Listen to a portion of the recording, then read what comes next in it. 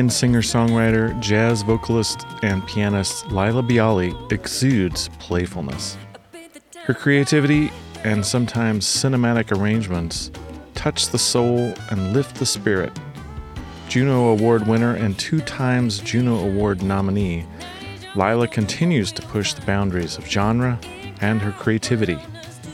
From her stints with Sting and Suzanne Vega to her own accomplished projects, Laila is a force in the music universe.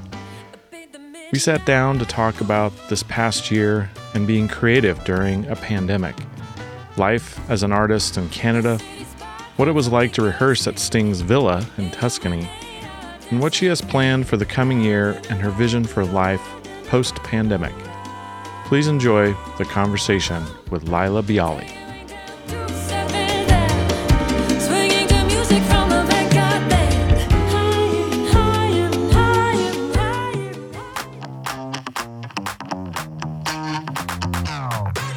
Hi, welcome to the Playful Musician. I'm your host, Steve Davidson. Each week, I sit down with musicians from all different paths, from composers to conductors, percussionists to piccolo players, to tease out their strategies, practice habits, tips, tools, tricks, routines, and how they keep all of it playful. The Playful Musician is an intimate look into the lives of each musician, how they got to where they are, what motivates and inspires them, and what playing music means to them. If you'd like to learn more about the guests or just more about being playful, head on over to the website theplayfulmusician.com. There you can find show notes, links to all references mentioned in the show, and all kinds of resources related to music. Thank you for listening, and please subscribe to The Playful Musician on Apple Podcasts, Stitcher, Overcast, or wherever you listen to podcasts. And while you're at it, why not leave a review as well? Thanks again, and without further ado, here is this week's episode.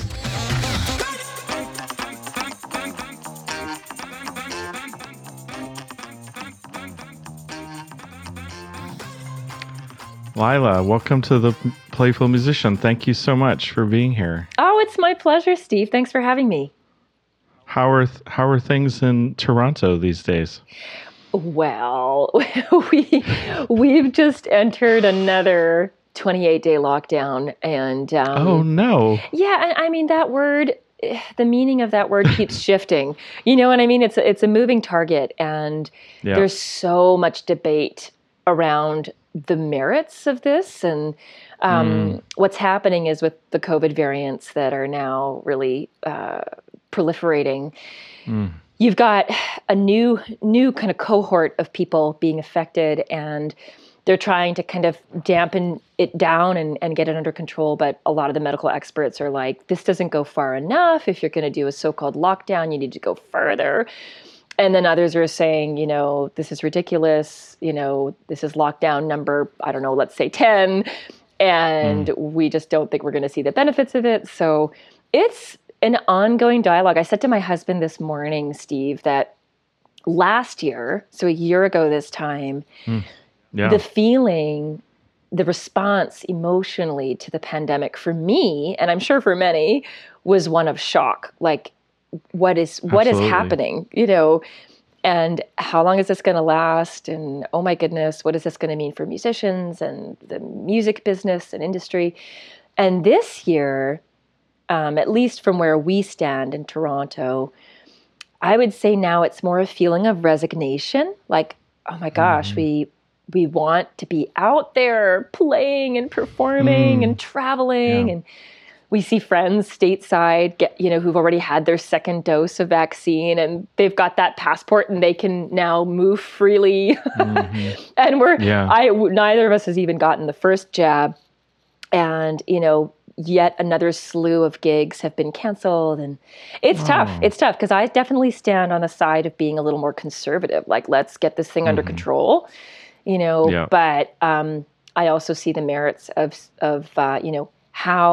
how much can we keep things open and try and reestablish some form of normalcy without risking people's lives. So that's my long-winded answer. Yeah, it feels like for a lot of the musicians, it's this sort of a roller coaster of like hope and then resignation. Yeah. Like, we're coming out, and then we could have gigs again, and then, oh no, we're not going to. That's exactly right. That's exactly right. And I mean, gosh, the venues. I think of all the venues that have had to shutter their doors, and it's heartbreaking. Like the Jazz Standard in New York City, an institution.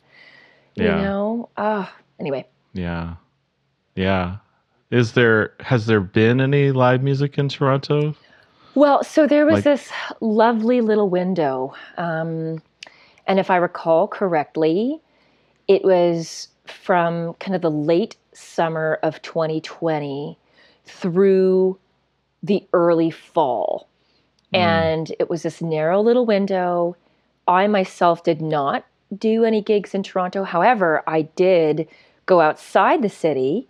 I think it was September 12th or something last year, and played a show in Waterloo, which is just due west of Toronto, a couple of hours. Okay. And I'm sure you've heard others speak to this. It was, on the one hand, so uplifting to be back out in the world, but then it was also very strange because you had people were kind of siloed at their respective tables. And when I was selling my CDs after the gig, like I couldn't get close to anyone. And like it just, you know, it's kind of the new normal. I mean, and I don't know how long this new normal will last, but now I would do anything I could to get back to that place. But that was one of the only gigs I played. And then, you know, I did fly west. My family is in BC. And we traveled west in July when cases were kind of at an all-time low for the year. And we played a smattering of shows. And one of them, I was behind this plexiglass barrier. And because of the lighting, I could only see my reflection. I couldn't actually see the audience, which was so bizarre.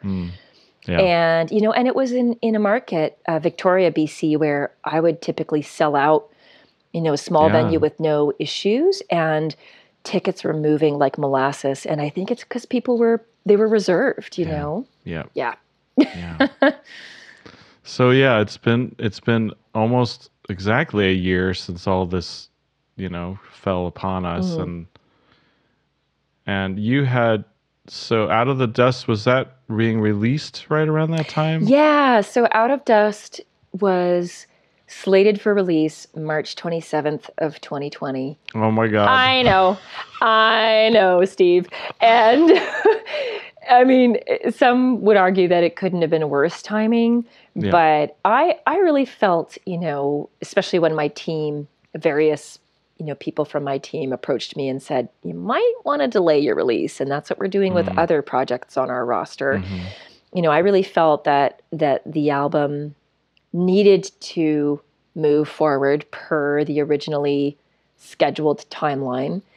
And my sense was that these songs were written from a place of brokenness and trying to move out of brokenness into a place of levity and light and renewal.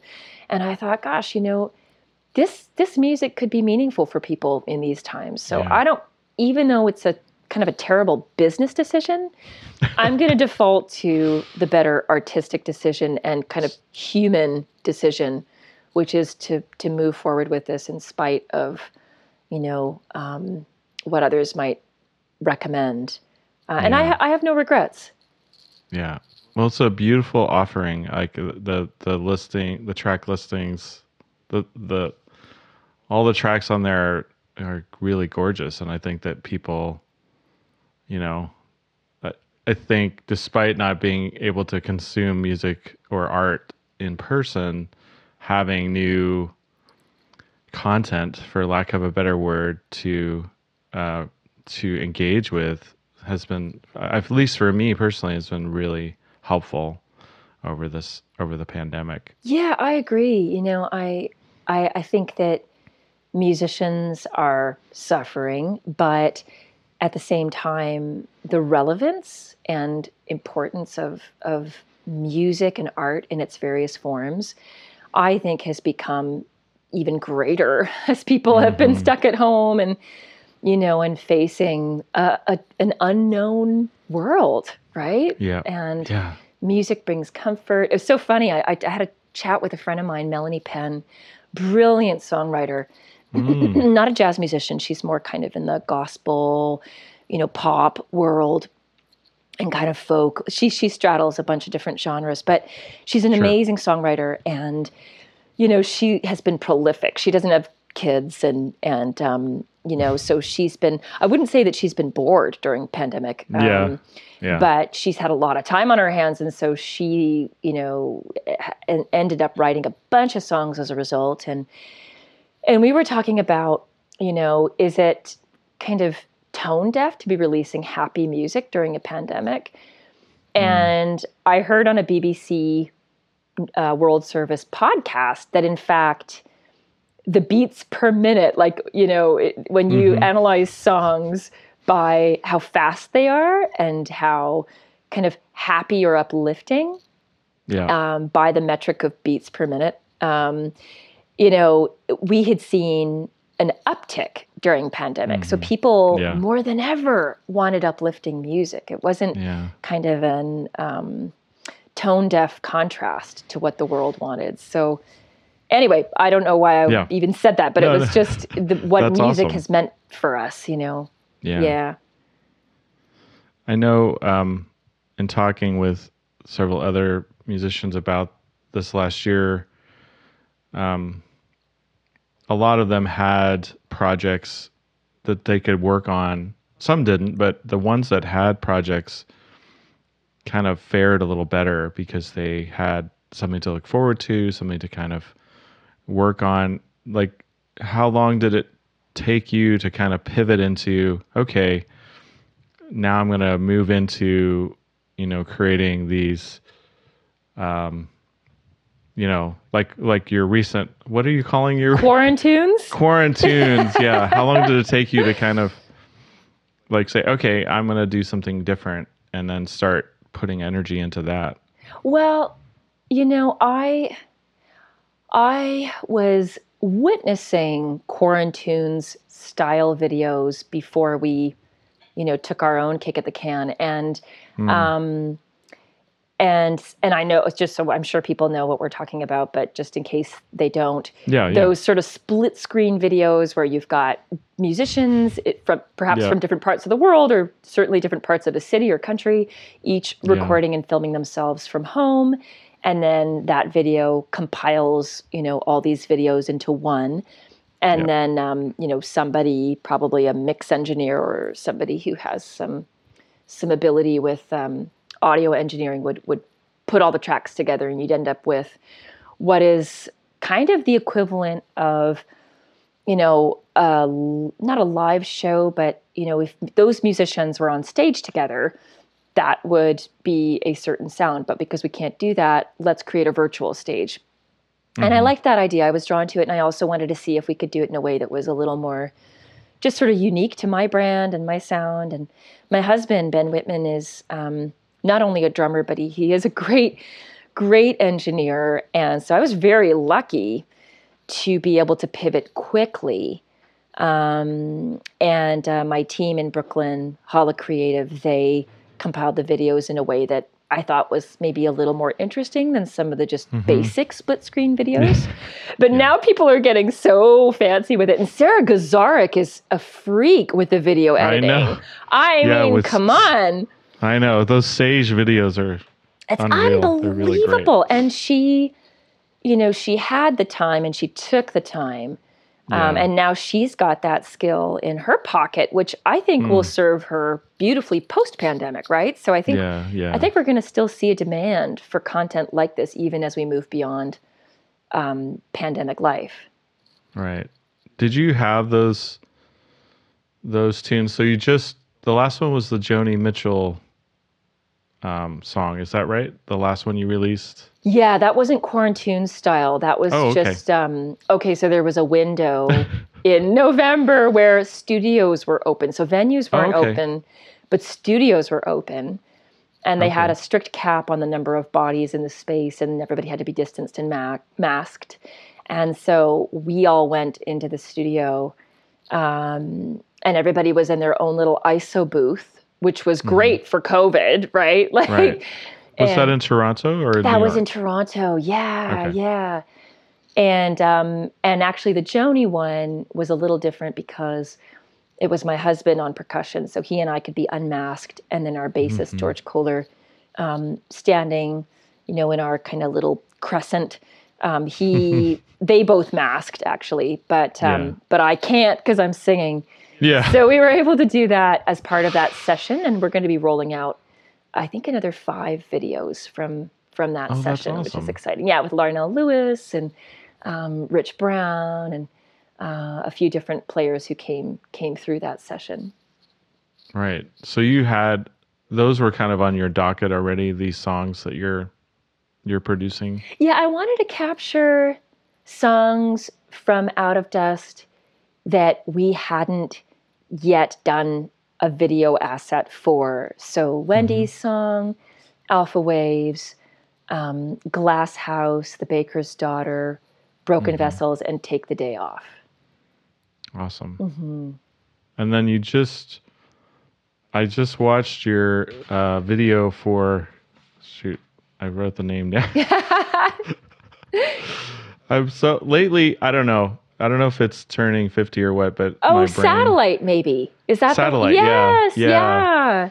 Satellite. Yeah. That was super cute and fun. Like, how fun to do that. Oh man, and that's my team. That's Holla Creative. So Satellite is an old song, Steve. I wrote it years and years and years ago when I was a new mom and I was traveling away from my family and missing them profoundly. And the way that I would try to connect with them after a gig when I was by myself in my little rental car or wherever I was to picture them with me, as odd as that sounds. It would just sort of bring them closer in spirit somehow. And so the song that, which was basically articulating this idea of beaming a loved one closer when you can't be with them physically, that took shape way back when. And then when I started playing Satellite as part of like pandemic live streams, people were like, "Oh, I'm crying. I miss my mom," or "I miss my," And I realized, oh my gosh, this song feels a little bit like a pandemic anthem, at least in terms of my repertoire. So then, my team, Holla Creative, they had always wanted to do some sort of lyric video, and they were stuck at home together. They're married, and Stephanie Haller, she does like kind of the artsy, paper cutouts, and then her husband is an expert in stop motion animation and live action filming. So he filmed everything, and the two of them created this like amazing little animation / lyric video, and I released it as we were coming up on what was kind of vaguely the 1-year anniversary for a lot of us around the world of lockdown. And it was also, meant to point us towards the better times that I think are coming, Yeah. It was super sweet. I watched it like 3 times last night. That makes me so happy. We wanted it to be whimsical and to feel like warm and, and sweet. Yeah. Take a listen to Laila's song, Satellite.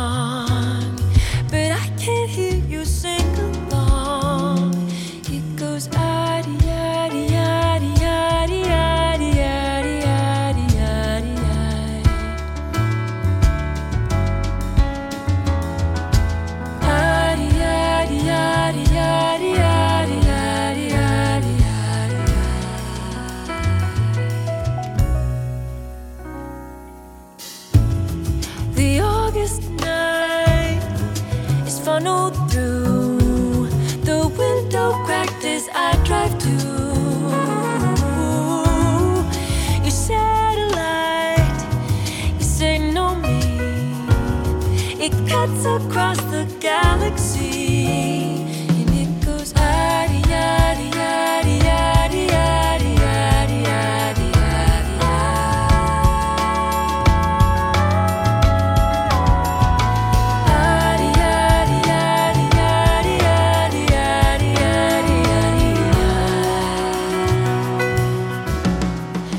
yaddy. I'm curious about listening to that song. Made me curious about your writing process and how where do you start? Is it lyrics first or bass line, or do you have a melody, or does it change depending on the composition? It's all of the above. So all of the above. So it could be the lyrics first. It could be a bass line first. I love bass lines. And or a melodic hook. And I guess I would say that, I often write or get ideas for songs when I'm on the go. And so when we were living in New York, something about New York City and its pulse was like just a constant source of inspiration for songs, for raw material. So I always had my voice memos on my iPhone at the ready, so that if something came to mind, I would capture it on my phone. And same for, lyric or story ideas. I would write them in the notes section of my phone.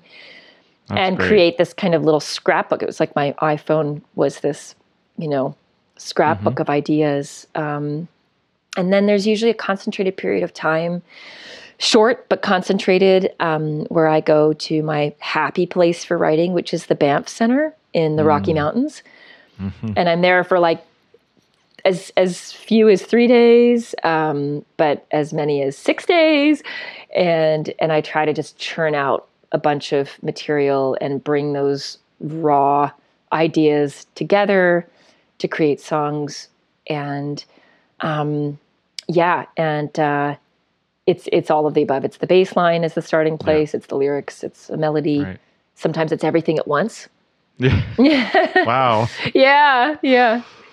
So walk me through a day at Banff. So you get there, and then like, what's your process when you go into the room to start fleshing stuff out? Oh my gosh, I love Banff so much. We are so lucky in Canada, and actually, people flock there from the world over. It's a program that welcomes lots of international participants, and so in my case, you get a room, you get assigned a room or a hut, and you have a beautiful piano. If you're a musician and you've requested a piano, you get like a gorgeous Yamaha Grand, in tune, and there are always, because it's Banff, they, all the spaces have like big windows where you're looking out at the mountains and elk walking by. Like, it's crazy. And the other thing too, Steve, that's amazing about their setup is they have this beautiful cafe called Vistas, where you get like a full buffet meal for breakfast, lunch, and dinner. So all your needs are being met. Yeah. So I'd wake up, go and have a gorgeous breakfast. And then I would, sorry, my son is just puttering around in the background here. If I sound distracted, welcome to my world. Okay. And life with a 10-year-old. Right, exactly. So I would have, a beautiful big breakfast, and then I'd head over to my hut or my room, take in the scenery, which in and of itself is uplifting and inspiring. And then I'd have usually some physical papers at that point. So I love tactile things. So, I'll take ideas that are maybe stored on my iPhone, and then I'll start to write them out in a journal, or I'll begin to sketch out some ideas on manuscript paper. Okay. And then I have that stuff almost surrounding me, like in a circle or semicircle. And I'll just, I know this sounds pretty airy-fairy. No, not at all. I am somebody, I believe the writing process is both a discipline, and then I also think I totally believe in this idea of a muse, and that it's very intuitive and almost spiritual. So I'll kind of say a prayer, or like okay, where am I going to start today? And intuitively, I will just feel drawn maybe to an idea more than some of the others. And so I'll grab that, I'll pop it up on the music rest on the piano, and I just start to play and experiment. And I've definitely had days where there's like a huge wall or block and I don't know where to begin, and I've only got 4 more days, let's say. So what am I going to do? And when that happens, sometimes I just try to just improvise, play some sounds on the piano, and coax myself into just a relaxed place where the ideas and music can flow. I think the hardest thing, and I don't know if any other songwriters have spoken to this, is to get those judges off your shoulder or out of your head, right? Because I will scrutinize and judge some days every idea before they even have a chance to really be born. Yeah. And so you have to let ideas emerge, even if you're like, oh, that's terrible, because, it's just part of the process. It's so funny. I listened to this interview with Jerry Seinfeld. And wow, I love him. He was talking about the creative process, and I wrote this down because I thought it was a gem. He said, when you're creating, you need to treat yourself like a toddler. Like you need to nurture yourself and just be loving, and everything is great. And then you have to do the opposite when you're editing. Right. That's brilliant. Oh, that's brilliant. I love that, because a lot of people would talk about the nurturing part, and where you treat yourself like a child and just make room for play and experimentation and failure and, all of the above. But then not many people would pivot to kind of the rigorous process of editing, which I think is critical. Yeah. And that's actually where my husband comes in. He's almost a co-writer. I'll bring him these songs before we put them to tape, and then we really put them under the microscope, and we get really, critical in a way. Mm-hmm. So, that's so cool. Do the two of you flesh out the arrangements together? Somewhat. So musically speaking, I would say most of the ideas come from me, but he will make suggestions. He's a brilliant musician and writer himself, but he's really good with lyrics. I tend towards cliches, and he'll come in and just be like, no, you've got to change the way that you said that, And that's been one of his greatest strengths in terms of our, the pre-production process for us. Mm. Really cool. Mm-hmm. I wanted to, so you started as a classical pianist. Did you get a degree in classical piano from the Royal Conservatory? Yeah, I was really young. So I went through the program, it's designed for kids, right? The Royal Conservatory of Music method. And I had reached a level they call ARCT, which is like beyond grade 10. So kind of like grade 11, grade 12.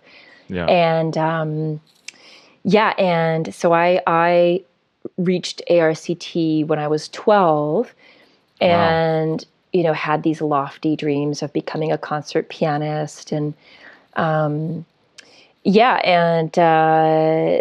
was in a car accident when I was 15 and, it wasn't like as bad as it sounds, but it did affect my arm. And as a result, those dreams of becoming a concert pianist were dashed. And that was, that coincided with me being introduced to jazz and considering a different path. Right. So how did that, I'm curious of that transition. So you're quite accomplished listening to your earlier recordings where you solo a bit more. You're quite an accomplished jazz pianist, and I'm curious how you made that transition. Did you transcribe a lot of or learn stuff from recordings? How did you dive into that? That's exactly right. So for some people, it's methodical, and you sit down with Nicholas Limsky's Thesaurus of Scales and Patterns, or the Charlie Parker Omnibook, and you learn, all that stuff in every key, and it's, again, a real discipline. For me, I loved learning by osmosis and just listening to the songs and solos that thrilled me. Yeah. And then so a couple of examples would be, there's a pianist, John Stetch, and he has a duo song. He plays with Seamus Blake, the saxophonist. Blake, and they're both Canadian. And there's a song called Ocean Floors that something about it connects with contemporary classical music and that language, which I really could identify with, especially in my early days as a jazz pianist. So I would transcribe that to get inside those colors and that language. And then, Keith Jarrett was another favorite, again, for the way that he kind of brought jazz and classical together. Yeah. And then compositionally, musicians like Kenny Wheeler and his big band writing, Maria Schneider, and I'm trying to think of who else Jeff Keezer. So Jeff Keezer's, yes, his album 01, which is actually kind of difficult to find online. That album was like an education in and of itself. And I saw him live, and that was how I discovered him. And he came to Humber College, where I was studying, and he was playing solo, and he was covering songs by Bjork and Radiohead. And I thought that was the hippest thing ever, and wanted to get inside how he was blending jazz and pop. And so I transcribed his entire performance of Venus as a Boy, including the solo. And that was how I got inside the language of jazz piano, or at least the way that I wanted to speak it. But you're right, I've stepped way back from soloing. I'm always farming out solos now, which I probably has to do a little bit with having lost some courage and confidence as a jazz pianist, which is sad. Yeah. But even still, you're comping, you're playing on the song. I mean, it's very polished, and I was like, that's not an easy transition, because I have a dear friend who lives in France, and she's a harpsichordist and pianist, and she had a student. They've, like every musician, their bread and butter has been sort of stopped, and so she was teaching online, and she had a student who wanted to learn jazz, and she was like, "How do I I think I need to learn how to play jazz?" And it was like, it's a big shift for a classical musician to look at dots written on a page, and then all of a sudden to just play what it's terrifying. It's terrifying. And I would cry. I would be physically ill. When I first started playing jazz in late high school, I would be physically ill before ensemble rehearsals, because the idea of improvising was so terrifying to me. And, I think when you're trained in classical music, so much of that is about interpretation, but you got to get it right. You got to play the right notes exactly as they're written. And if you fumble or miss some, that's considered, kind of points against you. Right, exactly. And so in jazz, it could not be more the opposite. And yet, what you come up with, I mean, it doesn't need to be sensical. It could be completely random, but I think that all of us would agree that even free jazz players have learned to speak the language of jazz. What is the language of jazz? I mean, there's a big conversation, but there are some fundamentals that I think all of us would argue any person who calls himself a jazz musician should probably have touched base with, whether through study or listening, or both. Yeah. When you were transcribing, did you write those out, or was it? I did. You did? Yeah, I did. And part of that was because I'm impatient. And I just wanted the gratification of like being able to reproduce exactly what I was hearing as quickly as possible. I actually think that while writing stuff down is incredibly tedious, it's also a little bit lazier in that if you're committing it all to memory piece by piece, I think that would take much longer. But it would probably become more ingrained if you do it that way. Yeah, you know, I had that similar thought, but then in talking with like Joel Fromm and Clarence Penn about it, and even one of my students his name is Garrett Baxter. He's a great bass player, and he went to the University of Oregon, and Garrett told me like he writes it out because it's faster and it gets him to the music quicker. But what Joel and Clarence talked about was you're internalizing it on a different level when you write it out. Like your visual, there's the visual aspect of seeing those shapes, and it's not that you're skipping a step. And I was totally from the camp of don't write it out, like learn it totally by ear and then write it out if you wanted to. But I'm changing my tune on it. I think that there's a real value in writing it out, seeing it, and it leads to digesting it in an even deeper way. Yeah, you know, I mean, certainly the brain and the way the brain is processing that information, if it's both auditory and visual, that's literally flexing a different muscle and somehow imprinting it on the visual cortex instead of just the audio or auditory cortex, right? So it's like, I'm sure there's like a super sciencey, nerdy neuroplasticity kind of, you know, way of contextualizing that. I do want to say, just because I've, perhaps against my better judgment, I'm now in the TikTok world, and I have extremely mixed feelings about it. But what's been interesting in watching how my peers are using that platform, there's a young singer.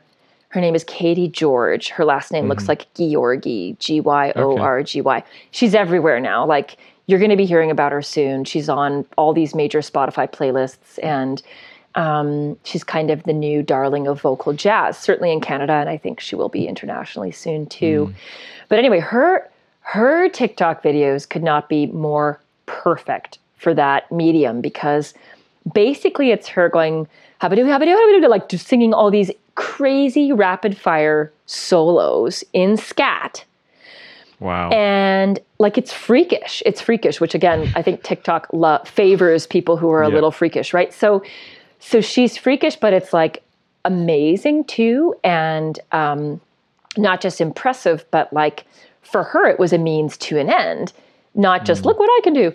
And so she's transcribed, I think she said over 600 instrumental solos. Oh my God. And this woman is in her 20s. And, you know, the facility she's gained having done all of that is actually bananas. But it serves who she is as an artist. And the thing why I'm mentioning this at all is I saw one of these posts and I said, okay, do you memorize all of these? Like, how in the world could you commit 600 plus instrumental solos to memory and retain them enough to be able to execute them on command? And she was like, no, they're all memorized. And I was like, holy cow. Okay, so you're a genius. Also, you will never get Alzheimer's. Like, you know, like that brain is, you know, the way that she has exercised her brain. I would love to see what her brain looks like, having developed all that, you know, committed all that material to memory. Isn't that something? Yeah, check her out. That's remarkable. Did you transcribe some Maria Schneider? Like, that would seem like an enormous task. Like, no, try to transcribe. I didn't. I transcribed some Kenny Wheeler, but just the tunes, not like the instrument, the orchestrations. Yeah. However, as I speak with you now, I'm looking up at this heavy book. I have many large university-style textbooks that I bought with the best of intentions. Maria Schneider, Evanescence Complete Scores. Oh, I have never gone through that book. Totally juicy, and I should mail it to you, because or like send it to the music library at Humber so someone will benefit from all that gorgeous information. Right. I have that. I have like the equivalent of that, I think, by Fred Sturm. Oh, yeah, Fred Sturm. Just Great a arranger. bunch of these, educational books. It was like I was forcing myself to learn in a way that just wasn't natural to who I am. And so, unsurprisingly, they've all just been collecting They dust. just sat there. Yeah, just sat there. And these are like $50 books, which for a student was no small thing. Have you met Maria? Yes. Okay. So I once dreamed of becoming a big band arranger. That was my dream. 21-year-old Laila wanted to be Maria Schneider. And so I actually got a grant to study with Jim McNeely in New York. And anyway, while I was still at Humber, I had written, with no training, a big band score. It was an arrangement of Stella by Starlight that I called And Not a Dream, which is one of the lyrics from Stella. And, really made it my own. And that was why I didn't call it Stella by Starlight, arranged by Laila Biali. And so the big band at Humber performed it. And when Maria came to, run clinics and do her thing, they performed it for her. Oh, wow. Which was terrifying for me, right? And she was great. She was really gracious. But, I remember her saying at one point that I think I took a couple of really quick turns with the music. And I remember her saying, "You ripped the blanket right off of me, there." So she wasn't afraid to be critical, which is giving somebody your best, right? If you do it right. I've also been on the other side of somebody doing it in a very wrong and damaging way, which was Kenny Werner. And I feel so badly, I don't mean to throw him under the bus because I know that he's done a lot of great things for musicians. But Maria was an example of offering constructive criticism in a way that was very gracious. Yeah, I love her writing, and she seems like a really, really awesome lady. Yeah, I mean, gosh, to have accomplished all that she has, and just to keep a big band I know, right? Functional. You know what I mean? But I guess what she does, I don't know that she's ever really toured her big band extensively. My sense is that she writes and records with them and will perform locally in New York. But then, I feel like she travels, pandemic notwithstanding, she'll travel around the world and work with local big bands and, run clinics and then also maybe do a performance where they're playing some of her music. Right. Yeah. So you didn't set out to be a vocalist, but I'm curious, was there singing in your house? Like, you obviously have sang prior to saying, okay, I'm going to now start singing. Was there music like that in your house, singing in your house? Yeah. So, everyone in the Biali family, so myself, my three sisters, and my mom, not my dad, unless you put on a Shirley Bassey record and then he'd be, singing along.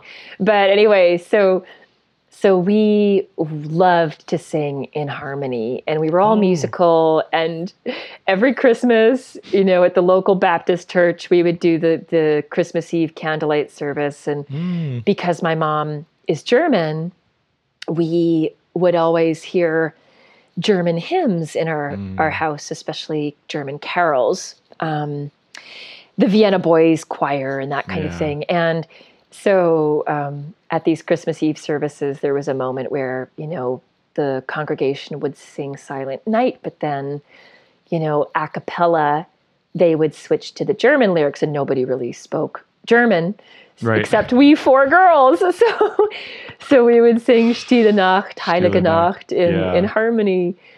And my mom was always playing music. She had CBC radio on all day, every day. And at that point, it was mostly a classical station. And I think that's where I developed my really deep love of classical music in all its forms, where it just comforted me. And she would blast opera on CBC Radio 2 opera. They had an opera show on Sunday mornings, and she would blast that to get me out of bed to go to church, which was kind of mean.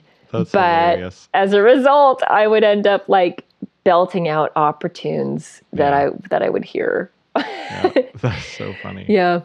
Where are you in the lineup of your sisters? I'm the baby. Oh, I'm baby too. In my Oh, family. there you go. There you go. Yeah, lots of advantages to being the baby, right? Yeah, well, yeah. I think from a parenting perspective, you have definitely an advantage. Yeah. Over the first one. But Totally, exactly. Are they any of them still like involved in music, whether professionally or just non-professionally? No. My eldest sister, Suzanne Biali, she's a doctor, but she is. Each of them still show their musical inclinations, and Susan, I think her way of manifesting that was, after she had almost finished her what do you call it, residency for ER surgery to become an ER surgeon. She just dropped it all, moved to Mexico, and became a flamenco dancer. Oh my salsa God. dancer. And I think that was her way of connecting with the artist. Yeah, the artist within her. And she's still, she's back in Canada and she still practices as a doctor. But, dance is still something that I think she connects with and that feeds her musical soul because of the rhythm of it, right? Yeah. And then my sister Tanya, she, I think, still will sing and play guitar just by her lonesome as something that comforts and brings joy. And then Vanessa, the second youngest, I think she's just somebody who blasts music in her car and will sing along, right? So, yeah. Do you guys, when you get together, do you sing ever? No, it's interesting. I think maybe because I'm out there doing it professionally, everyone's a little shy in their way when we get together. We used to sometimes gather around the family piano, which is still in my parents' home out west. And now, sadly, we rarely have Christmas all together. But I think the last time we did, which would have been, Steve, oh my gosh, probably like 10 years ago. Yeah. We did gather around the piano. Yeah. And I, of course, was the one sitting at the piano and everyone was singing along. Yeah. That was the case at my house too. My eldest sister, she was a middle school choir director. And oh, cool. Amazing pianist. And every time if we were all four together, which wasn't very frequently as adults, definitely growing up, it was prerequisite that we would all sing at Christmas for my parents. But then, there were just a handful of times as adults that happened. But it was always pretty fun to sing with my siblings. I love that you also have 3 older siblings. That's great. I know, it's really cool. Yeah. This is one of my favorite songs done exquisitely by Laila, Both Sides Now.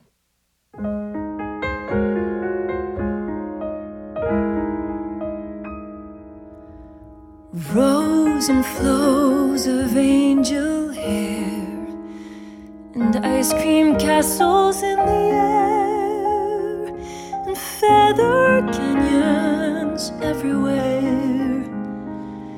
I've looked at clouds that way,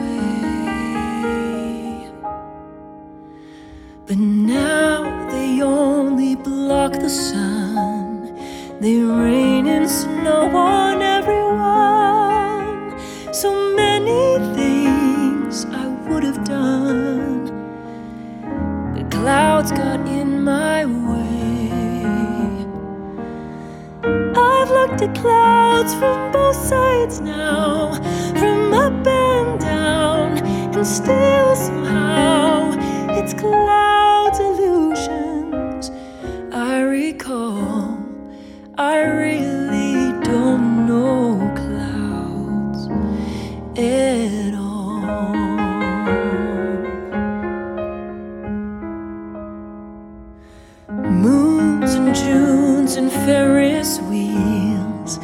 the dizzy dancing way you feel. I'm gonna go a little fanboy here because you've toured and performed with one of your heroes and one of mine, Sting. Yeah. And when you were talking just now about singing in church, I realized that was my first exposure to you, and I really didn't know it, was the On a Winter's Night DVD. Yeah. And you're singing in this gorgeous Durham chapel. Mm-hmm. And I'm thinking how surreal and wonderful that experience must have been. Yeah. Yeah. And yep. So here's what I want to ask. So I know how you auditioned here in the States and then you flew to Tuscany for the rehearsals. Is that right? Yep. That's exactly right. And what was that like? So you pull up to this, like, I don't know, he's got like grapes and olives and everything growing, and you walk inside. What was that first experience in rehearsal like? Okay, so Joe Laurie, Lisa Fisher, and myself, we were all based in, and Steve Santoro. We can't forget him because it was a 4-person group initially. That's then eventually Sting decided he just wanted the 3 girls, and it was no slight to Steve because he's unbelievable. It was just aesthetically where Sting landed. Yeah. But anyway, the 4 of us all met at the airport. And, flew to Italy together and got rounded up and brought to his crazy villa. Right. And which was like a fairy tale experience in and of itself. Sure. And we each got escorted to our like palatial suites with, ensuite bathroom and mosquito net around this like crazy bed with canopy, like princess-like bed. And that was day 1. Yeah. And then, I think they wanted to give us a moment to kind of recover from the international trip, the flight. Sure. Yeah. But it was like, when are we going to meet the man? Yeah. And I had long dreamed of working with Sting, but I had always thought it would be as a pianist because that was really my first instrument. And I was a huge Kenny Kirkland fan. Oh, yeah. And I had seen that, Nellie McKay, or is it McKay? Nellie McKay, this young pianist singer who went to MSM, Manhattan School of Music. She had done some stuff with Sting, and I was like, well, maybe I'll get my shot someday. Sure. But there I was as a singer and, awaiting this moment. And we were actually in kind of the kitchen area when he just dropped in. And what's interesting is I'm still in touch with him semi-regularly. Yeah. And this is so much his way. I think he knows how overwhelmed people are by his presence. Yeah. Especially musicians, because it's not just the star power, but it's like the sheer magnitude of what he's able to do musically, right? He's a force. So he just kind of quickly breezed through the space and hugged all of us, gave us a kiss on the cheek, like very, very warm, but also very quick. So that none of us could settle into our awkwardness, right? But then it was like this immersion with him where we were thrust into like 10-hour-long days. And what was so cool about the experience was that we didn't just rehearse with him for hours on end, which we did. We were like eating meals with him and sharing stories and doing yoga with him in the mornings. Wow. It was like, and taking walks around the grounds with his dog Compass. And like, it just, what on earth, pinch me? Like, where am I? And what is this magical place? So, but I got to see then, and again, to this day, this is who he is, how incredibly rigorous he is as a musician. He is a perfectionist And what I love about Sting that I didn't expect was this beautiful mix of that childlike playfulness that I think sustains all of us musicians. Yeah. And helps us weather all the ups and downs of the music industry. And he's not immune to those things, even though he's a star. So that playfulness coupled with like unbelievable discipline and drive, where he was always the first to show up at rehearsals and the last to leave. Mm-hmm. Yeah. How would the rehearsal go? Like what he was directing it, I'm certain. But yes. But here's the thing about Sting. So he's incredibly specific about what he wants and articulating kind of the parameters. And at the same time, asking each musician to step into their own. And like, he's hired me because of who I am as a musician. So instead of just going, well, I'm going to force you into this box and you're going to do exactly as I say, he is drawing the musician out, and at the same time, you know, guiding them towards what he envisions as kind of the, I don't want to say circus master. That's a terrible metaphor, but like that, you know, and the conductor. The conductor, you know, yeah.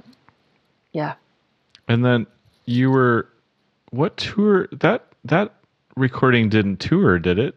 Oh, very minimally. So we did some promotional appearances in New York. So The View and Letterman, and a couple other things, The Today Show. And then we played in 4 cities. So Durham was the big one. Yeah. And that was where we captured the DVD. And then because it was a seasonal project, you know, we then, in December of that year, we performed in Paris, in New York, and in Baden-Baden. Oh, my goodness. Yeah, and Baden-Baden was the last show of the, quote, tour. Yeah. And then every now and then there'll be an opportunity for that group to gather together again, or a few members from the group. For example, the lighting of the Rockefeller Christmas tree a few years later. And I was really grateful to be brought back into the fold for that. That's one of my favorite albums of his. It's just, I play it every winter. Like, it's like, is it winter yet? I'm going to put that CD on it. So it's beautiful. It's gorgeous. It's really gorgeous. It sort of represents, you know, except I guess he's using lyrics from other sources for most of that album, but musically it represents all my favorite things about him. You know, the chamber element, the capacity to incorporate world music and classical chamber music, but then songs that are earworms and get inside your head and that are so evocative. All his music is so evocative. You just get transported to another world. Absolutely. Gives me chills even just talking about it, you know. So did you tour was that the only tour experience with him, or did you do other stuff, any other music with Sting? You know, it's been really piecemeal for me. Yeah. So what happened was we got pregnant with Josh while I was doing If on a Winter's Night, which was, I don't want to say terrible timing, because when is a baby, the joy and gift of a baby, terrible timing. But, you know, when I was 29, it was less than ideal. And, you know, but when I shared the news with him, he was so kind and said, how wonderful, wonderful for us all. That was his response. But he was pivoting to the next project. So that's another thing about Sting that's quite formidable. You'll be touring with him and doing one project, and he's already having conversations with management about the next thing, right? Right. So he's almost in 2 places at once.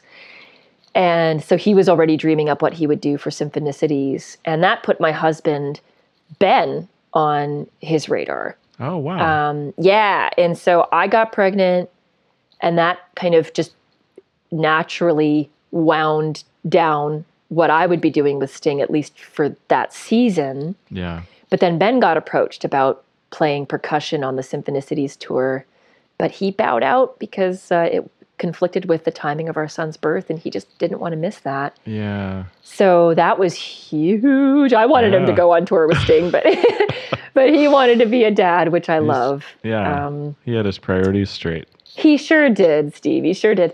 But anyway, fast forward to 2015. So years later, we had stayed in touch with him via email. And when he came to perform in Toronto, we had moved temporarily from Brooklyn to Toronto to have our child, just to have some support.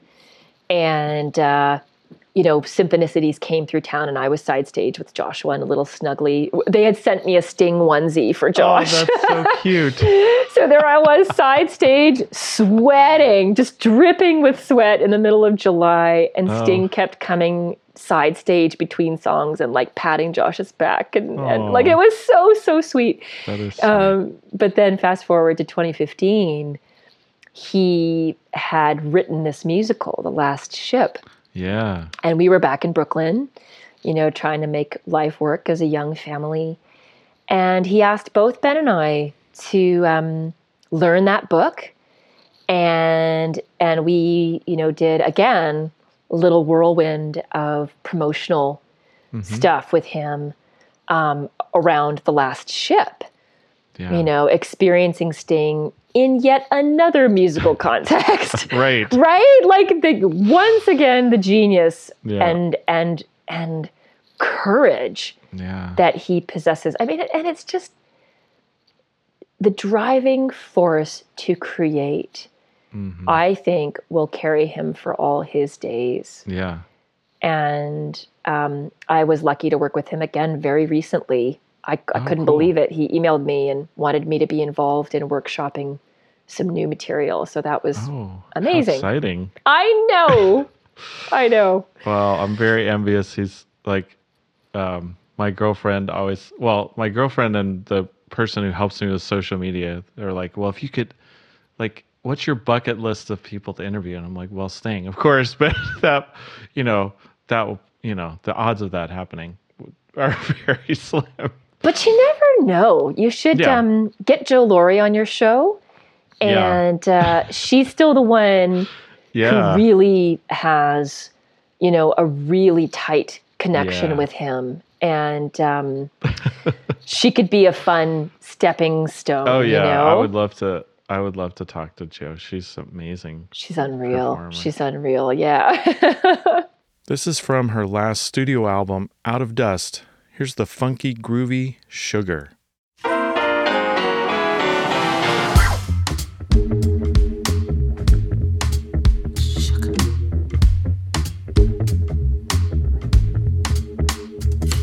Sugar, because I'm all so tired. Sugar, because I'm uninspired. Sugar, because it works so fast. Sugar so sweet, it's gonna help me last.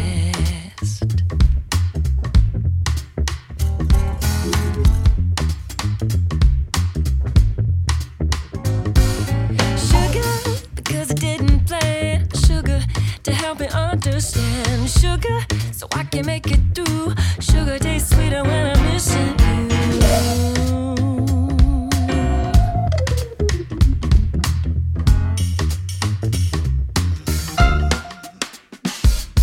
Sugar, because I'm also sad. Sugar, because I feel so bad. Sugar, so I can just forget. Sugar, because my mind is sad. Sugar, because I'm lonely still. Sugar, cause there's a hole to fill. Sugar, because it don't cost much. Sugar so sweet, it's like a human touch. Sipping your soda and eating your pie. No one to get in your way. Dipping the honey, now we're flying high. No better end of the day. What other musical heroes have you met or had a chance to perform with? Well, I've been one step removed from Bjork on a few occasions now. And that has just like, oh my gosh. I mean, so I think she's unbelievable. Yeah. And the sort of close brushes I've had without actually meeting her have been, so I was on tour with Suzanne Vega in Perth, Australia, and was given the option to go see Joe Cocker live, which I did. And I'm not a huge Joe Cocker fan in all honesty, but the band, 50% of the band were going. And then I got home to the hotel later that night, or got back to the hotel, only to learn that the other 50% of the band had bumped into Bjork in the lobby of the hotel. Oh my gosh. And was informed that she had a show and was invited. And they got to go see Bjork live, which is another dream of mine, never mind meeting her.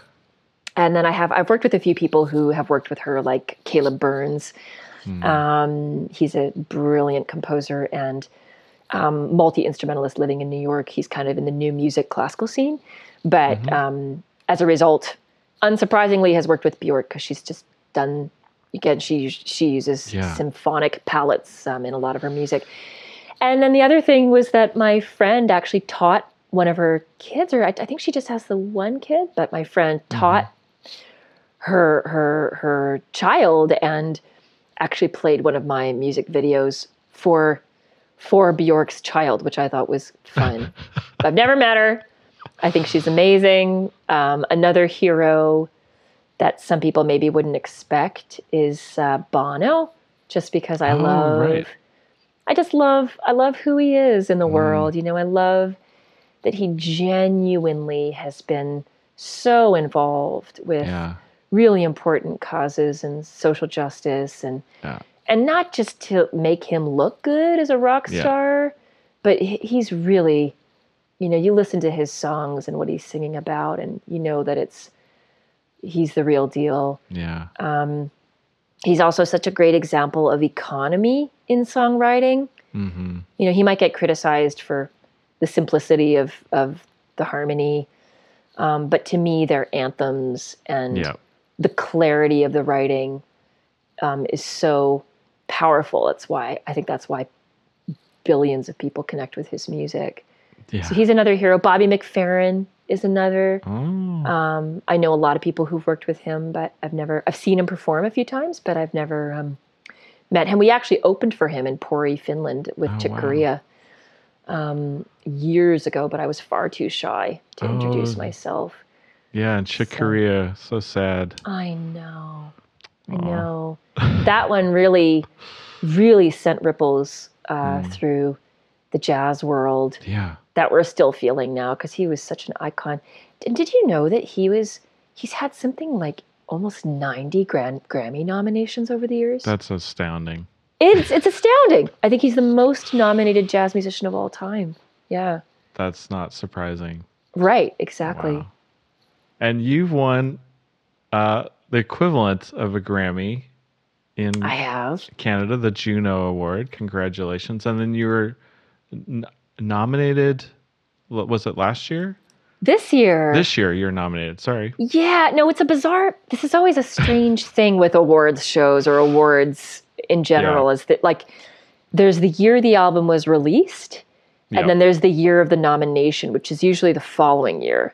Yeah. And so it's a bit confusing, right? Like, okay, so Out of Dust is a 2020 album, but it's been nominated for a 2021 Juno. And I could never figure it out with the Grammys, because even though the Grammys happened in 2021, I'm still pretty sure that they called it the 2020 Grammys. Am I right? I could not figure it out. I know. I was watching, parts of it because Kate was nominated, and so was Sarah. And, but is it a similar process that you submit for consideration, and then there's like, who comprises do you know who comprises the Juno? Like, who decides? Yeah.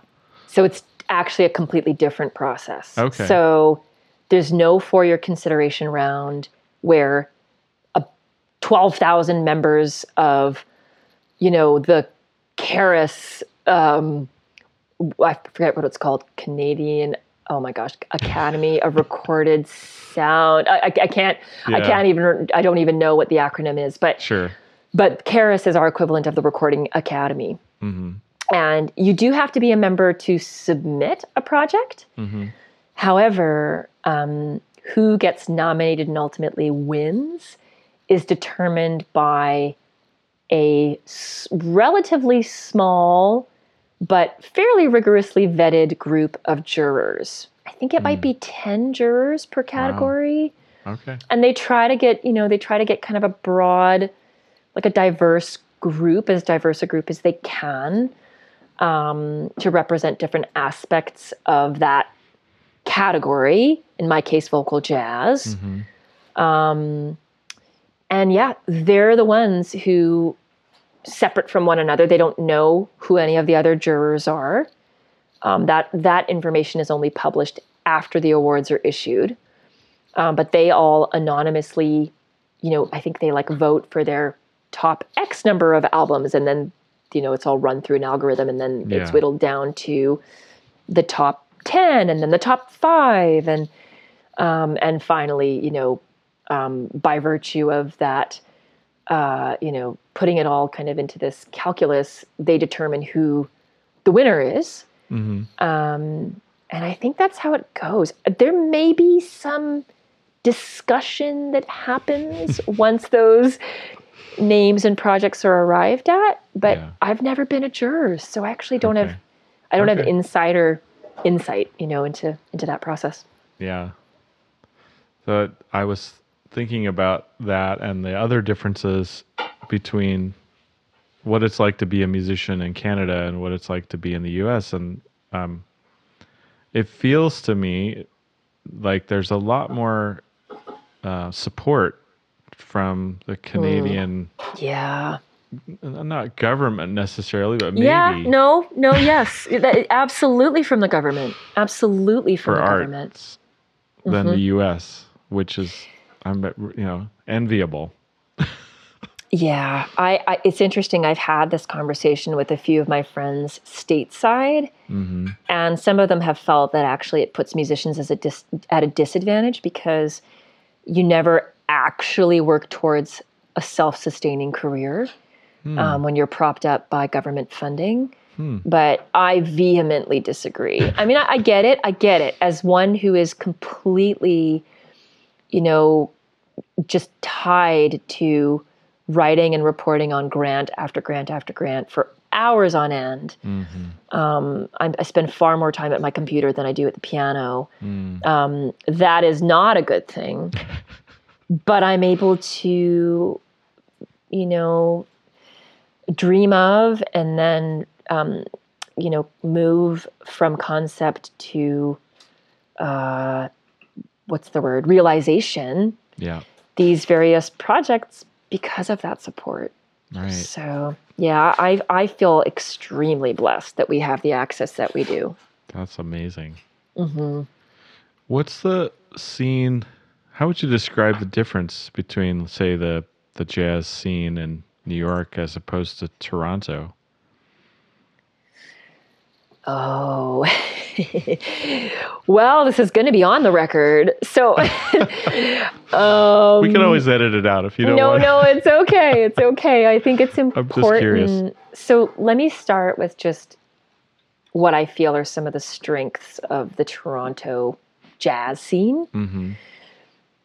You will find some of the best musicians in the world in Toronto. In terms of ability. These are people who have honed their craft and, really are incredibly disciplined and support one another. I think that there is a real community here that people can tap into that is supportive and functional. But I think Toronto is a little more prone to boxes and boxing musicians. And I had to leave Toronto to really stretch my wings. And I had fear in returning here from New York and that I might get put back in a box. Yeah. It hasn't really happened, but I do think, and this was a surprise to me. I thought I would move to New York and there'd be more boxes, that the jazz police would just have way more of a presence in New York, Yeah. all When these Marcellus Juilliard shows up grads. at Yeah, your gig, exactly. like, what are you doing? You call this jazz?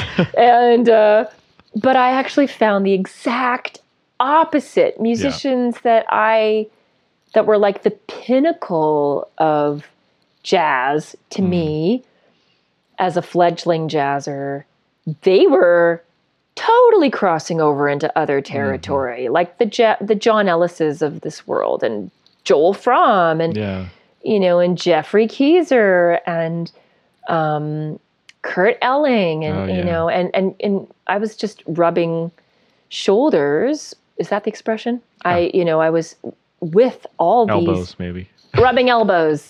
Yeah, I'm trying. I always mix up my expressions, but I was really lucky to be alongside all these other musicians who I had admired for years, and suddenly there I was in the scene almost immediately with them, and it was interesting to see how just being in New York leveled the playing field. Wow. And how I could, ask Joel Fromm to play on a gig with me at, the local nightclub, and he'd happily do so. Donnie McCaslin, same thing. Yeah. Linda O, like, what on earth? I know. And then She's Jeffrey amazing. Keyser would show up at a gig, and Yeah. Chris Potter would be in the audience, and Kurt Elling, and I thought, what the heck? And it was just evidence of that community, and that there isn't this sense that there isn't a hierarchy. Yeah. We're just all in it together. And I do feel that that's really special and unique to New York. I haven't found that anywhere else. Do you think that will return? I mean, it feels a little tenuous that a lot of people, including Joel, have left New York. You're kidding. I didn't know that. He's in Connecticut right now. Right, Yeah. which is where he's from, right? Yeah. Yeah. And it's, I think Clarence was talking about it, saying, it's been decentralized. New York is no longer the center of the jazz universe. You've got the Herbie Hancock Institute out here in LA. Right. Yeah.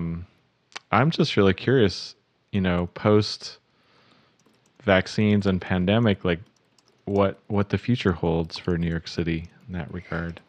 Yeah, before pandemic hit, there was already an exodus of musicians where, and we were part of that. I mean, my husband, who's 17 years my senior, he lived with Dave Douglas when he first moved to New York, and he's sort of from that generation.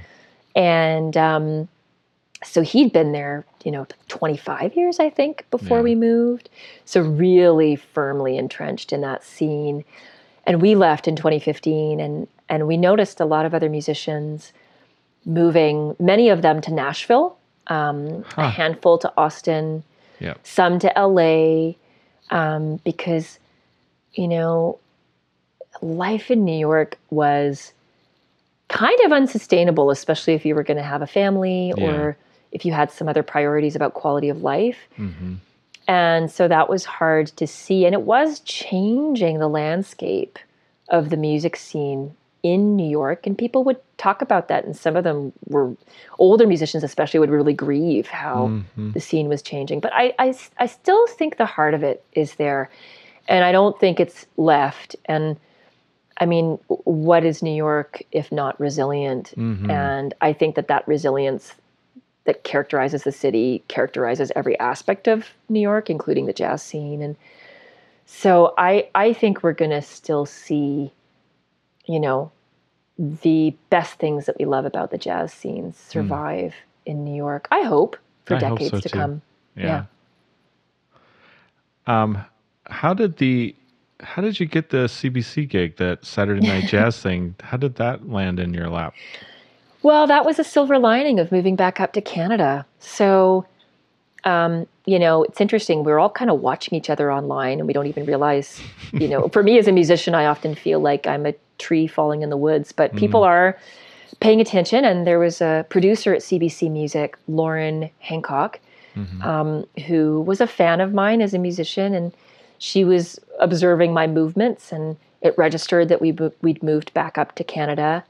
And so when Tim Tamashiro, my predecessor at CBC Music, which was formerly Radio 2, CBC Radio 2, right, when he reached his 10-year anniversary and, CBC Music was making some changes, I was on Lauren's radar. And I was actually on tour in Sweden when she wrote to me and said, hey, would you consider filling in for Tim this summer for a few weeks, along with some other jazz singers based in Toronto.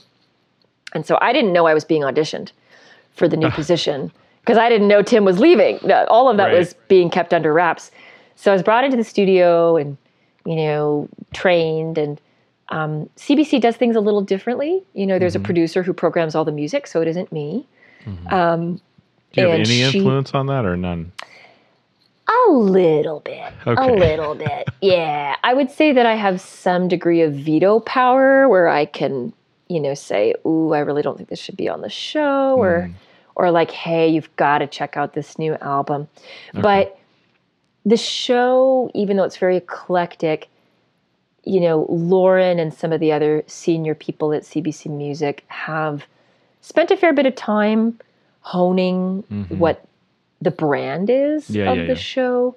And there have been some musicians who I would love to see featured who just fall outside of the sound that they've determined is Saturday night jazz. But anyway, so I was brought into the studio and I was, groomed. And there's now a new head of CBC Music, Steve Jordan. He's actually the guy who also heads up the Polaris Music Prize, which is a really big music prize that not a lot of people know about. In some ways, it's bigger than the Junos, in that it spans all genres, and there's one album that wins annually that's sort of considered the best album in Canada for the year across all genres. So he's now the main guy at CBC Music, and he's making some changes, so that's impacting how I approach the show, but it's all very positive. And I'm very grateful that I get to do that. And now we record, from home, right? Because of the pandemic, and that's again where I'm so lucky to have my husband, the engineer, right? Setting me up and making sure everything sounds great. That's awesome. I loved hosting. I did it for like 3 or 4 years, and it just exposed me to so many great artists like yourself. I now remember that. The first song I was really conscious of you was And So It Goes, the Billy Joel. Oh, great. Which I'm a huge Billy Joel fan. So I remember playing that on the show. And that song. Yeah. That song. I mean, I almost got ruined by this sort of cheesy a cappella vocal group I was a part of in high school that did an a cappella vocal arrangement of it. But the lyrics to that song and the melody. Yeah. Well, if I was to submit for your Song-O-Matic, or what's it called? Request-O-Matic. I would request I think it's just called the Lullaby. The song he wrote for his daughter. Oh, beautiful. I don't know it. Oh, you've got to check it out. I think it's on the Bridge album. And it's so sweet. It's like a modern lullaby. I'm going to write this down. And the harmony, oh my God. It's just like, it melts me. I love that song. And the other song that you did that I listened to last night was another song dear to my heart, which is the Peter Gabriel. Oh, yeah. And now the name Book of Love? Book of Love, yeah. Yeah. That's so gorgeous. Oh my God. Yeah, and what's funny is I hadn't heard his version when it was a Request-O-Matic that came in 2013, which might have even predated Scratch My Back. let me look that up. I'm curious. Peter Gabriel. Scratch My Back. So he, oh no, that was 2010. Yeah. But anyway, I hadn't heard what he'd done with it and was surprised that his version was kind of similar to mine. Just like way more ballad-like. Yeah. Which makes sense, right? It's the Book of Love. Yeah. But I actually love the original version, right? The Magnetic Fields. It's, that deep baritone. Yeah. It's great. I was thinking about Peter Gabriel as well because Sting went on tour with him shortly after. I think it was in 2010. Yep. And I saw that show, and the highlight actually was Peter Gabriel covering Sting's "If You Love Somebody, Set Them Free." Oh yeah. Which was an amazing. Like he did it like this total gospel, soulful, slower. And at first he's playing it, and I was like, "What is this song?" And then I was like, "Oh my God, that's amazing!" Did Sting cover one of his songs? Sting did. They kind of took turns. I think Sting sang "Sledgehammer." Oh, fun! Yeah, and there was like they did this dueling band things. Like Sting's band was all in blue, and Peter Gabriel's band was all in red, and so it was like this really funny. I saw them at Lake Tahoe outside. It was gorgeous. It was great. My gosh. That was an amazing show. But they were in Montreal at the same time as I was for Jazz Fest. But I didn't, it was one of those tours where you've got back-to-back dates. And so I saw Jo, because Jo's a friend of mine, and she brought some of the other members of that project to my show. But then they were performing, I think, the next day, or they had performed the night before. Yeah. So I couldn't catch their show live, but I'm sure it was amazing. And both Sting and Peter Gabriel are bucket list artists for my husband and I. So yeah. Really cool. Real quickly, what made you decide to jump onto TikTok? I know you're like in all the other social things, but like, what was there something that like kind of pushed you over the edge? And do you think it's important? Obviously, you must. The jury's out. No, the jury's out. I'm actually. My relationship with TikTok is so fraught. I've ended up in tears in like the very short period of time that I've been experimenting. I mean, I feel like I've been reduced to very clown-like behavior again, because I think that's where the app pushes people. And I'm trying to determine who I am on TikTok. And I feel like at the moment I'm a bit of a puppet of the app. And because I have no followers there really yet, I have to share it to all my other platforms. Yeah. And the algorithms on those other platforms hate it when you share TikTok, because they don't want people going to TikTok. They want people staying on Facebook or Instagram or Twitter. Yeah. And so I feel like I'm shooting myself in the foot a little bit in having TikTok enter the equation. And the merits of it, I don't know. I mean, I do think that maybe there are, in general, like younger people on TikTok. Yeah. And it's a very, it's just a really unique platform. And so even though I'm hating it, I am going to push myself to stick with it maybe another few months. And if I sense that it's driving me into territory that either isn't authentic or doesn't really move my brand forward, and then I'm gonna say goodbye. Right. What do you think? It's so new. I don't know. TikTok is like a mystery to me, except for like the fun dance stuff that I like to watch, and my nieces and nephews, like, oh, Uncle Steve, you should get on TikTok and try to do this dance thing. And I'm like, that's not going to happen. Right.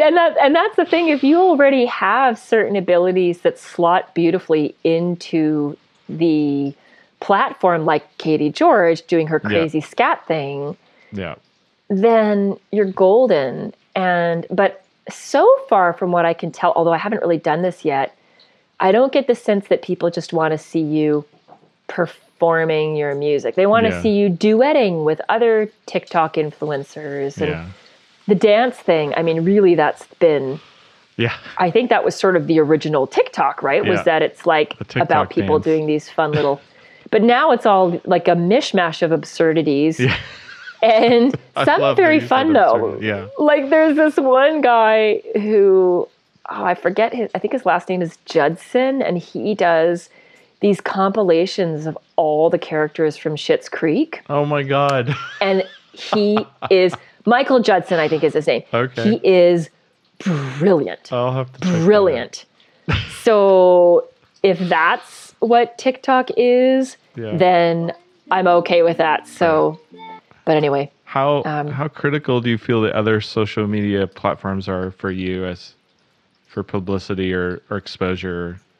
I think they're important. I think people are really sick of me. Like some of my, I think I've lost a few of my peers because they probably watch what I do and they're like, oh man, she's so promo-y, enough with the promo. But just the other day, because my husband and I, it depends on what your metric is, Steve. If the goal is revenue, like if that's the ultimate goal, the jury's out. However, I got a gig the other day, or an email about a gig the other day where the guy booking me was like, by the way, I just love everything you're doing on socials. And so it kept me in his feed, and on his radar.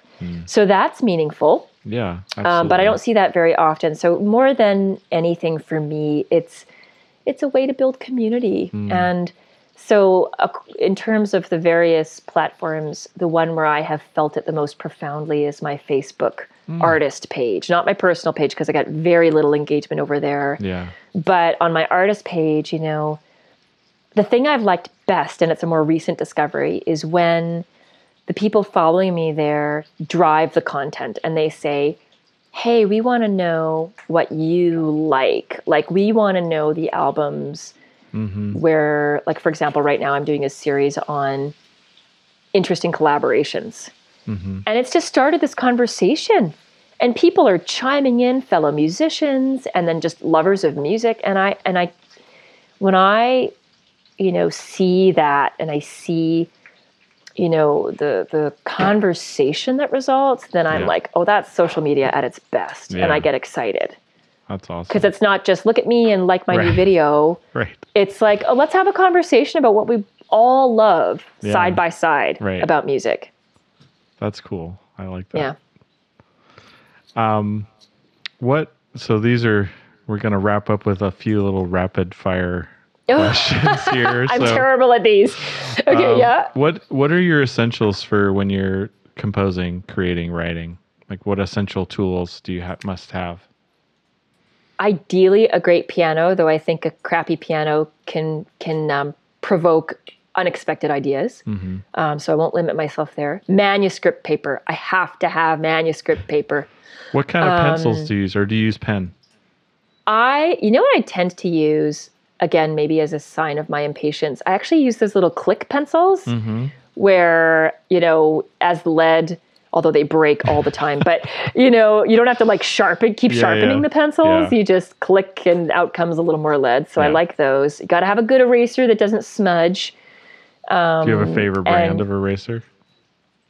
No, I don't. I'm sorry curious. to be so boring. I like the little white ones. Okay.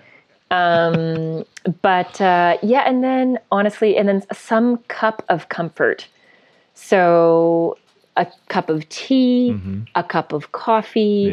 It just stimulates and calms at the same time. And that helps me get into that kind of alpha wave space where you can write. And are you, where creativity flows. Is there a time of day where you're more creative than other? That keeps shifting. Generally the evenings. I feel like as the world winds down, I, again, can access the music and ideas in a more quiet space at the end of the day. Right. Cool. What are you listening to, if anything, these days?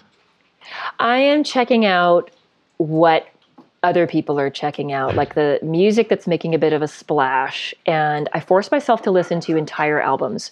Oh, nice. So I just listened through Veronica Swift's latest, Bitter Earth, because everyone is, she's kind of all the rage. And I was like, oh, I want to hear what she's doing. Yeah. I just listened through Cecile McLaurin-Salvant's entire discography. Wow.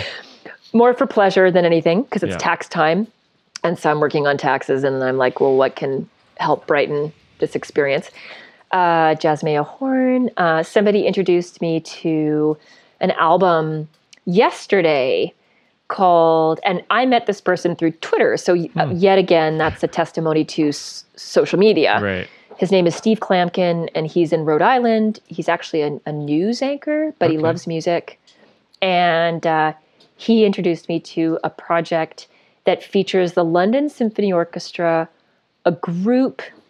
Oh, they're an electronic music group. I'm now blanking on their name. I'm just going to pull up Spotify here. And Pharoah Sanders. Oh my gosh. And it's a 2021 release. Okay. And it's Floating Point. My husband chimed in because I made him listen to it yesterday. Awesome. And it's really, really interesting. And then to be honest with you, I listened to a bit of what my son listens to. Just last night as we were winding down for bed, he's like, Mom, he loves K-pop. And so Nice. so he was like, put on some BTS or put on Icon or put on Blackpink. So I'm also listening to what the kids are into, which I think is relevant. Yeah, It's important to understand and hear, like, don't just write off, pop hits because they're resonating for a reason. Yeah. Is Josh musical? Do you think he's going to play an instrument? He already, so he plays piano. Nice.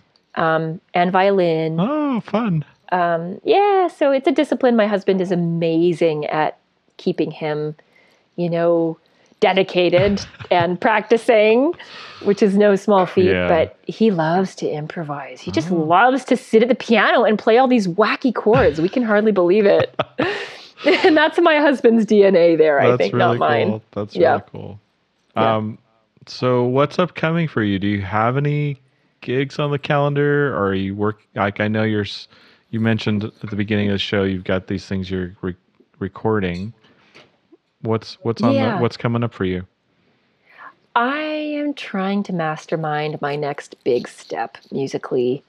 I feel like I suffer from the equivalent of personality disorder musically, where I just don't know half the time who I am, or maybe it's that I'm afraid to be who I am still, just for fear of being rejected by the pop world as too jazz, or being rejected by the jazz world as too pop. And every time I gear up to make a new album, I have to slay that dragon. I can't believe it. It's crazy. I need therapy, and I mean, I'm not kidding. It's that big for me because I want a home. Yeah. Steve, I want a home. I want to belong somewhere. And because my music falls in the cracks a little bit, sometimes I feel without a home. Yeah. But those genre categories are very frustrating. They are. And the truth is, like it or not, there is community that gathers round them. Yeah. Even though they matter less now than ever, which I'm relieved to see. Yeah. But pandemic for us has been so much about survival. And so I know for some people that's been conducive to the creative process. For me, it's been the opposite. If you look at Maslow's hierarchy of needs, we need shelter, we need food, we need sleep, before you can get to the aesthetics. And music for me is foundational to who I am in the world, but funnily enough, actually getting to the music has often been secondary. So, I'm going to be releasing those acoustic videos I mentioned in the coming months. We're releasing one this weekend for Easter. Nice. And then I'll have a few more coming out. I have a couple singles that I'm considering, but one of them really takes me away from jazz. And jazz does still feel a little bit like home base to me. Yeah. So I don't know. I have a lot to think about. Yeah. Well, I'll be excited to see what comes out creatively. What would you, if you could time travel and go back and have a conversation with 21-year-old Laila? Yeah. What would you want to say to her, if anything? I would just I'd say two things. One is sort of not as encouraging, but I think it's an important slice of or little pearl. I would tell her that it's going to be a much longer and more difficult road than she expected. And I think that would have, I don't know, it's hard to know if that would have actually stifled the younger me, or if it would have helped me kind of steel myself against what was to come. So I would definitely say that. But then I would also say, but don't be afraid, because, you know, you're in a world that is not ageist. You know, that's one of the benefits of being a quote, jazz musician. Yeah. And that, you know, you're going to keep growing, and, you know, don't worry, the world will not abandon you. They're going to celebrate, you know, all the sort of shifts and changes along the way, and it's going to get even richer over time. Nice. So, yeah. Really cool. Where can people find out more about Laila Biali?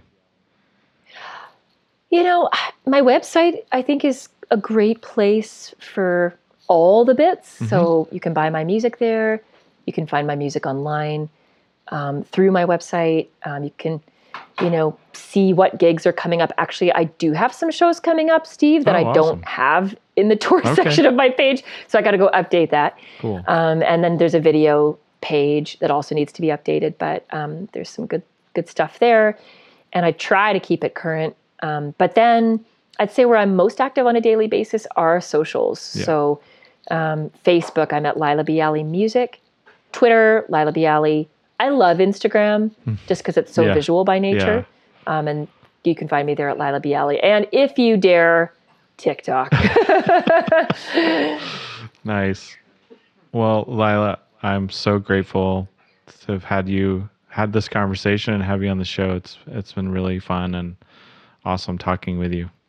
Oh, it's really my pleasure. And it's great to be able to, you know, share my story, and you ask such great questions. And you're a musician, it sounds like, right? Yes. You also? I'm a saxophonist.